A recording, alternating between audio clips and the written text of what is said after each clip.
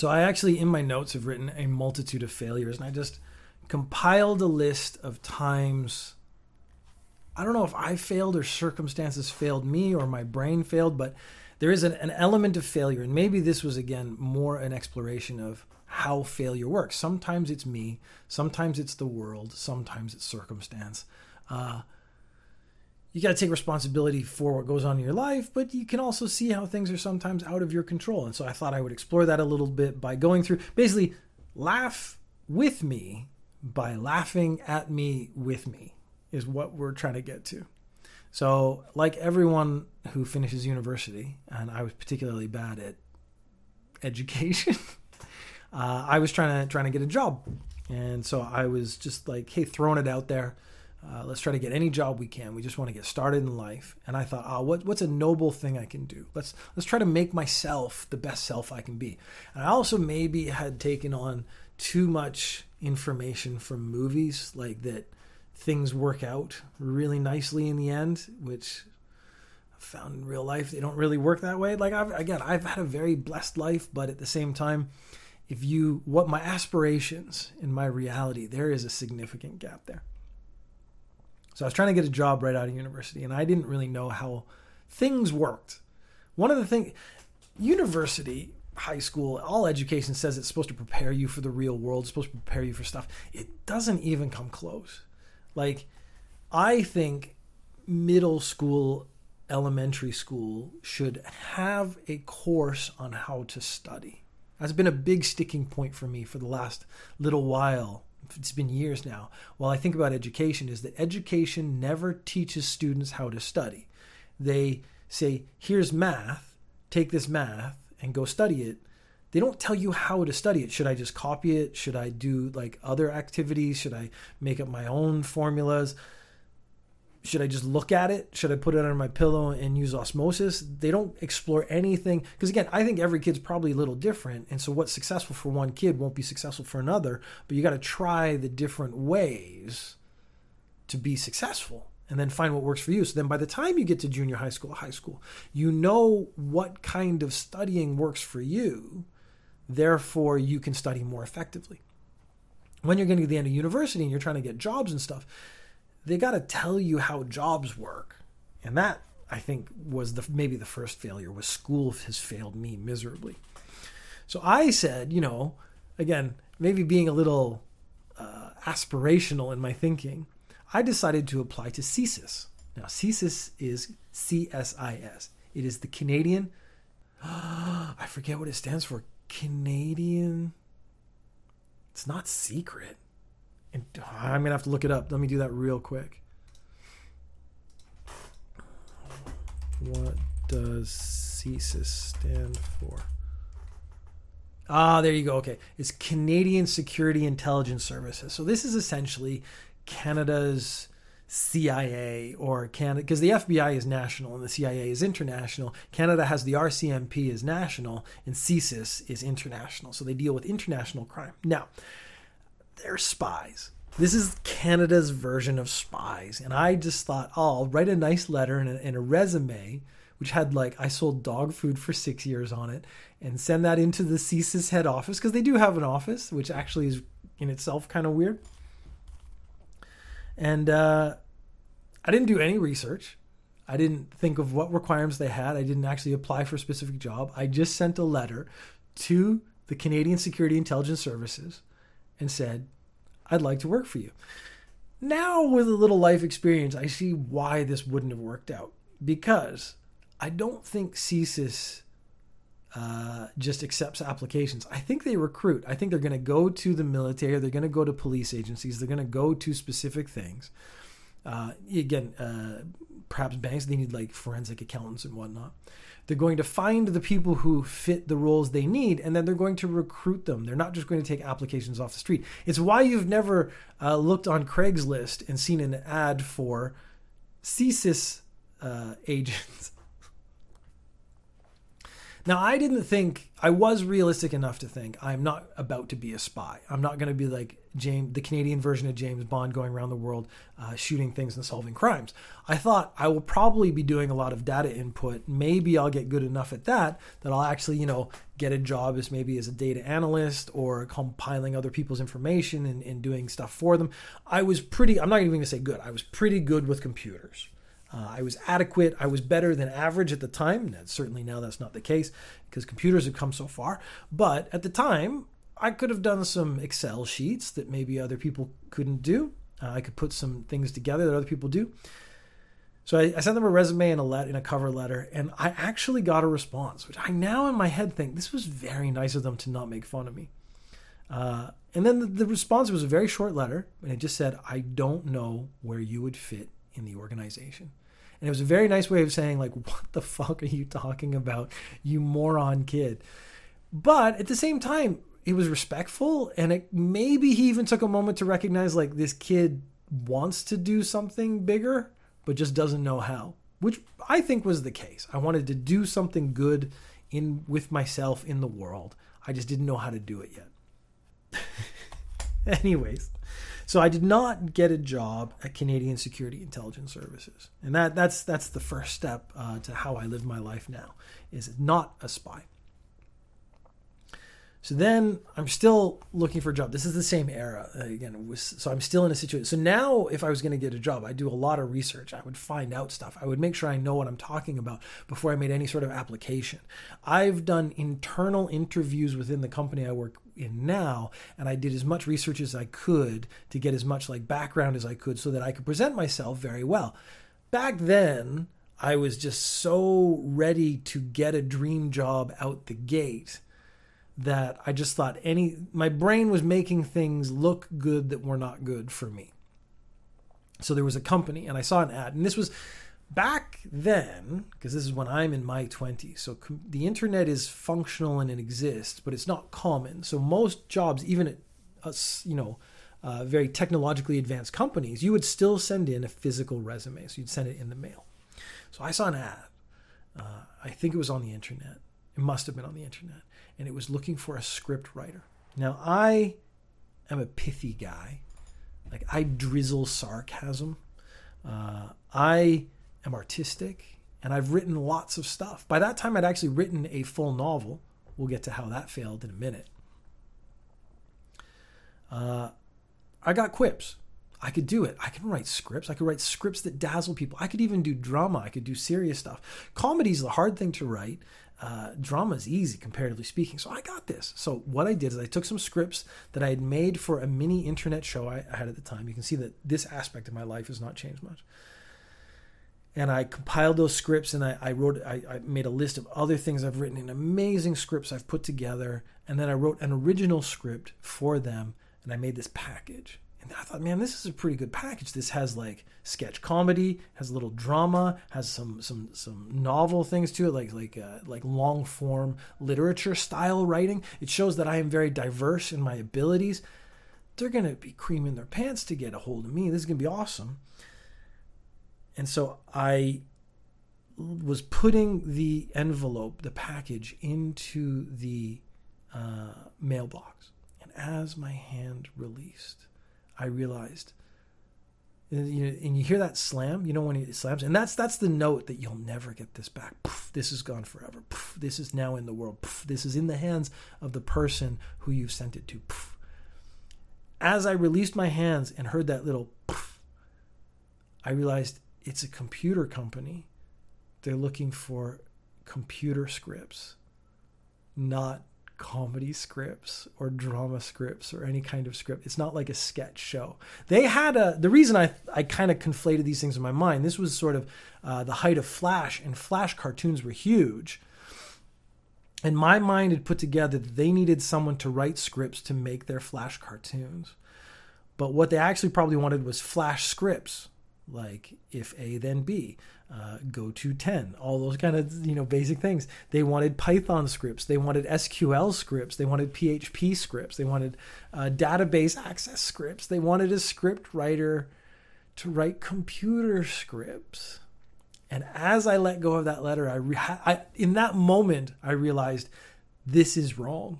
I've not interpreted this the way it is in reality, and I've really messed up. And I couldn't get it back.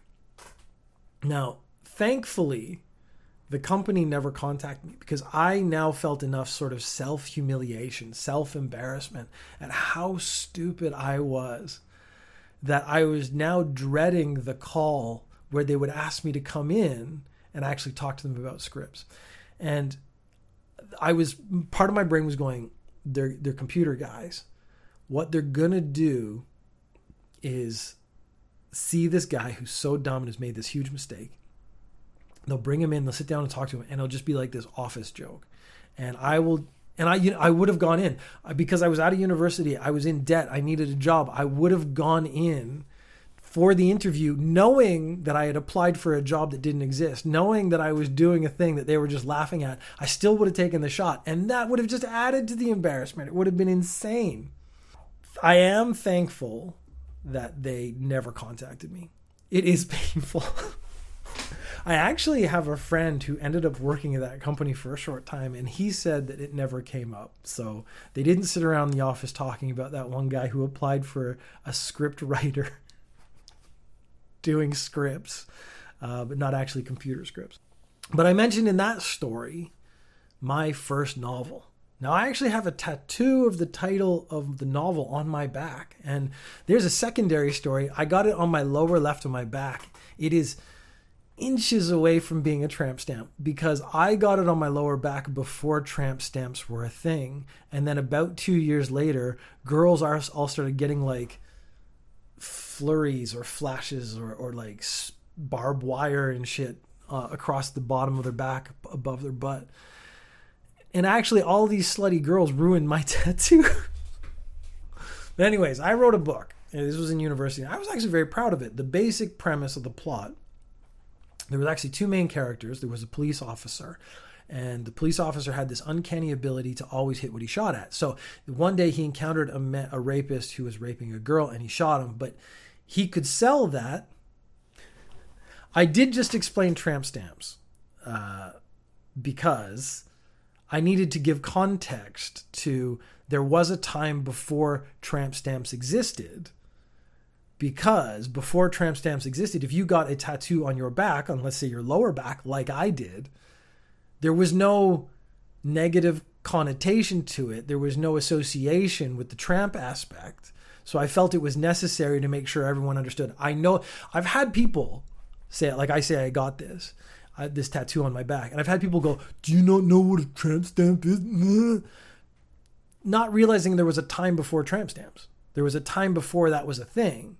So I have a tattoo on my shoulder, and I thought for balance, lower on the other side of the body on my back would be like a nice balancing feature of the tattoos. That's why I got it there. And then, honestly, like 2 years later, tramp stamps got wicked popular. Weird one I saw. No, whatever. I'm not talking about tattoos. Ignaz has just put in the chat in the 1800s. Yes, in the 1800s, that is when I got my tattoo. And in the 1850s, tramp stamps became popular. That's why you'll see so many cowboys talk about tramps. They're not actually talking about homeless people. They're talking about women with tramp stamps. So that's just a little more in-depth knowledge for cowboy lore from C. McBee Podcast and Chungwood Beef Chest. Anyways, now you've ruined the plot of my book. It was a shitty book anyways. I wrote it when I was in my early 20s, so you know it wasn't.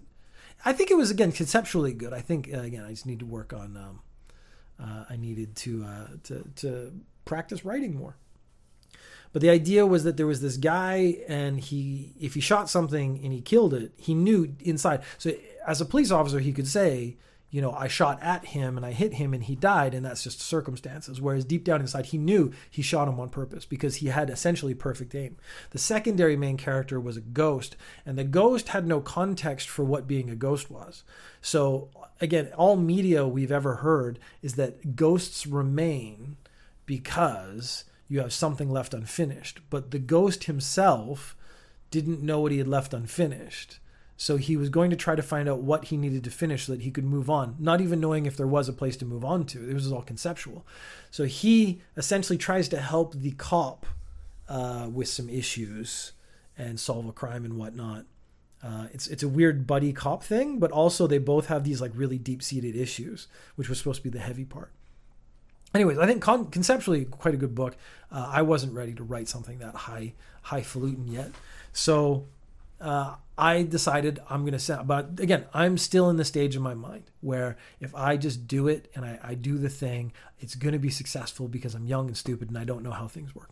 So I sent this book. Now, at the time, you had to send a sample of the book with a cover letter, with a stamped, self-addressed stamped envelope in it, with a postcard that said whether you wanted your manuscript back or not. And I sent it to every publisher in North America.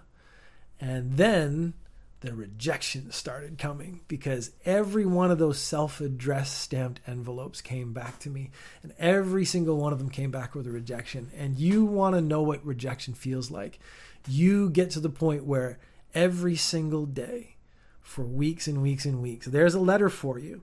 And in that letter is something saying that the thing you spent a year, 2 years working on, it is not good enough for anyone else to ever see.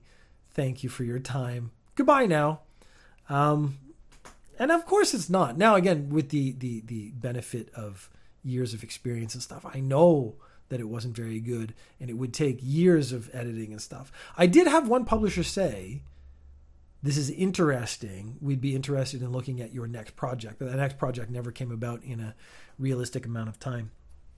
I did intern after university. I did an internship at a publishing company that was only did poetry. So they only did poetry. And we got dozens and dozens of manuscripts every day. And it was hardly any of it was poetry. And the guy who ran the publishing company said, like, Peter, here's a good job for you. I want you to sit down and write the rejection letters for these. Now, it's basically a form letter, but he's like, if you can put in something encouraging and positive, that's really nice. And me having had the similar experience of being rejected by every single publisher in North America, I had sympathy for these wannabe writers. The thing is, I read some of the worst trash ever, and there's one that sticks out to my mind and my memory, and it was like a pre 50 Shades of Grey concept. It was a BDSM kind of thing. The only bit I remember now is the dominant man and the submissive woman meet in a grocery store, and he takes her hand, and they're in the frozen food section, and that's already funny if I'm being honest. And he takes her hand, he puts it on a frozen turkey, and he holds it there against the turkey for an extended time until her hand goes numb, and it's so cold it starts to hurt. And I was just pissing myself laughing the whole time, because just the idea of holding a frozen turkey as being sexually stimulating anyway was just a bit much. I guess if you're horny enough, it probably worked. I mean, the guy who wrote it, he probably was probably into that kind of stuff. Rouse says, damn, I wish I finished writing novels. It is hard. I mean, that's it. I think everyone has the ability to start. It's the getting through the middle and finishing. So last 6 months ago, I wrote and recorded Montana El Diablo. If you go to montanaeldiablo.com, it is a choose your own adventure. And that took me a year to write. And then I got sick and was in the hospital. And then I got out and I was working on it really hard. And then I got COVID. And then I decided I'm just going to finish it. So I don't think it's very strong. I think it's a really good first effort. I'm working on the concept and stuff for a second choose your own adventure book. But I really enjoyed making it. And I think that made a huge difference. Right now, what I'm doing is taking the first Montana El Diablo story. I've had some AI transcribe it from voice to text. I'm going to go through and fix it and add stuff and then actually self-publish it on Amazon. Yes, conceptualizing and starting is easy. And that's actually where everyone falls apart, because everyone has like a notebook like this with like probably a good idea in it. I'm not even going to shit on people. Most people's ideas are pretty solid. It is sitting down and again, a book, it's a year-long process, probably minimum. And then do you have the will to sit down and edit? Do you have the will to cut half the shit you wrote because you realize it's not very good, or rewrite it to make it better? Anyways, working as an intern in a publishing company was very eye-opening. And that was probably more leading me to understand how the world works. And again, why I wasn't getting these jobs that I was completely doofing in the first place. I did do, again, a very movie-like thing. I thought, oh, you know what I'll do? I'll take my novel that I've written. I'll leave it on the publisher's computer. And then one day he'll go, oh, what's this file I don't recognize? He'll click it open and start reading and go, oh, it's a novel by that young intern, that young, very handsome and intern with lots of hair. Oh my God, this is brilliant. I'm going to publish this. And then that would set off my publishing career. What actually happened is it was on his desktop. He just deleted it. He's like, I don't recognize that file. Boop, it was gone. So I've realized like the movie concept of how success works has no relationship to reality. And these lessons are the lessons that get us through there. So that's a lot of rejection I experienced. Very anticlimactic. Rao probably has not heard the story of the failure of my judo career, which, since we're here, I got one more story after this. This will probably be edited, but I have done judo my whole life since I was like 10 years old. So now I'm 50. I've been doing judo for 40 years. In university, I was on the university judo team. I really, really, really wanted to go to the Olympics, so I was like working really hard towards it. I was huge. So the body you see now is nothing. I was like Thor at one time. So this is how sad you can get if you don't maintain that. I was doing judo 4 or 5 nights a week and going to the gym 4 or 5 mornings a week, and I was sleeping 10 hours a day. I basically won half the country. So I got the West Canada part, and I went to the nationals. And so I'm in the nationals, I'm fighting, and then I have this moment, and this is getting towards that peak, that moment.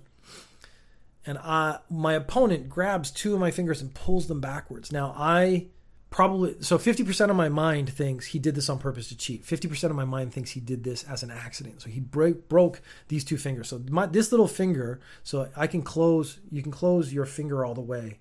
This little finger doesn't. Like, I can do that and try to push it. It does not close because it was broken. Now, in the movie, not the movie, but in a movie, what happens is the hero gets injured, and then they maybe tape it up, or they go off and they take a break, and they use their heart, their spirit, to will them to win. So they go back in. And then they would, using some special move or so just the purity of their will to win and be better, they win the fight and they become the champion. I went out, 2 broken fingers. I taped them up to this 3rd finger. And I'm like, okay, I'm going to do it. I'm going to go back in. I'm going to be the hero that everyone's seen in every movie. They're going to make a movie about this guy right here. And I go in and I get my ass kicked, because judo is not a thing you can fight with only one hand. You need 2 hands to do it. Got absolutely destroyed. Got up. You have to bow. So I bow and I walk off. And that's when the tears just started like coming down the side of my face, because this is it. That's the end of my judo career right there. And that's reality. And again, it's not even sad. It's just that's what happens. That's real life. Like, you get hurt. You don't become the champion. It ends your career. You try really hard. Sometimes that's not enough. And you can't just it doesn't suck. It's just real life. So sometimes it sucks, sometimes it doesn't. So that was the end of my judo career. I ended up, though, but because I had that experience in judo, I came to Japan. And I have a really nice life in Japan, and I credit that to judo. So I think, yes, I lost this one thing that would have kept me in Canada, but I got this other thing that landed me in Japan where I'm actually really happy. So that's kind of the end point of what I would end up getting to, is like, how can I tell that one's actually better? If I become champion, I maybe would have had a shitty job and been doing judo the rest of my life in Canada, in a country where no one gives a shit about judo. Whereas now I've come to Japan, and as a mediocre player, I get this status because I'm a foreign guy who does a Japanese thing and does it really well, and really cares about it and wants to share it with other people, and they think I'm awesome. I have an immediate support group of friends. It's great. I think it's actually, in a way, probably better. And it's my last story. So again, this is the same period, end of university, trying to find jobs. I go on and I find an online job recruiter, and they're actually based in California. So I go, okay, I'll call them up. So I'm calling them long distance, and I go, hi, I'm in Canada. The job market's tough. I'm looking for jobs. I was wondering if there's anything available in your region, because California is very up and coming. This was like the beginning and the very soon the end of the first internet.com bubble.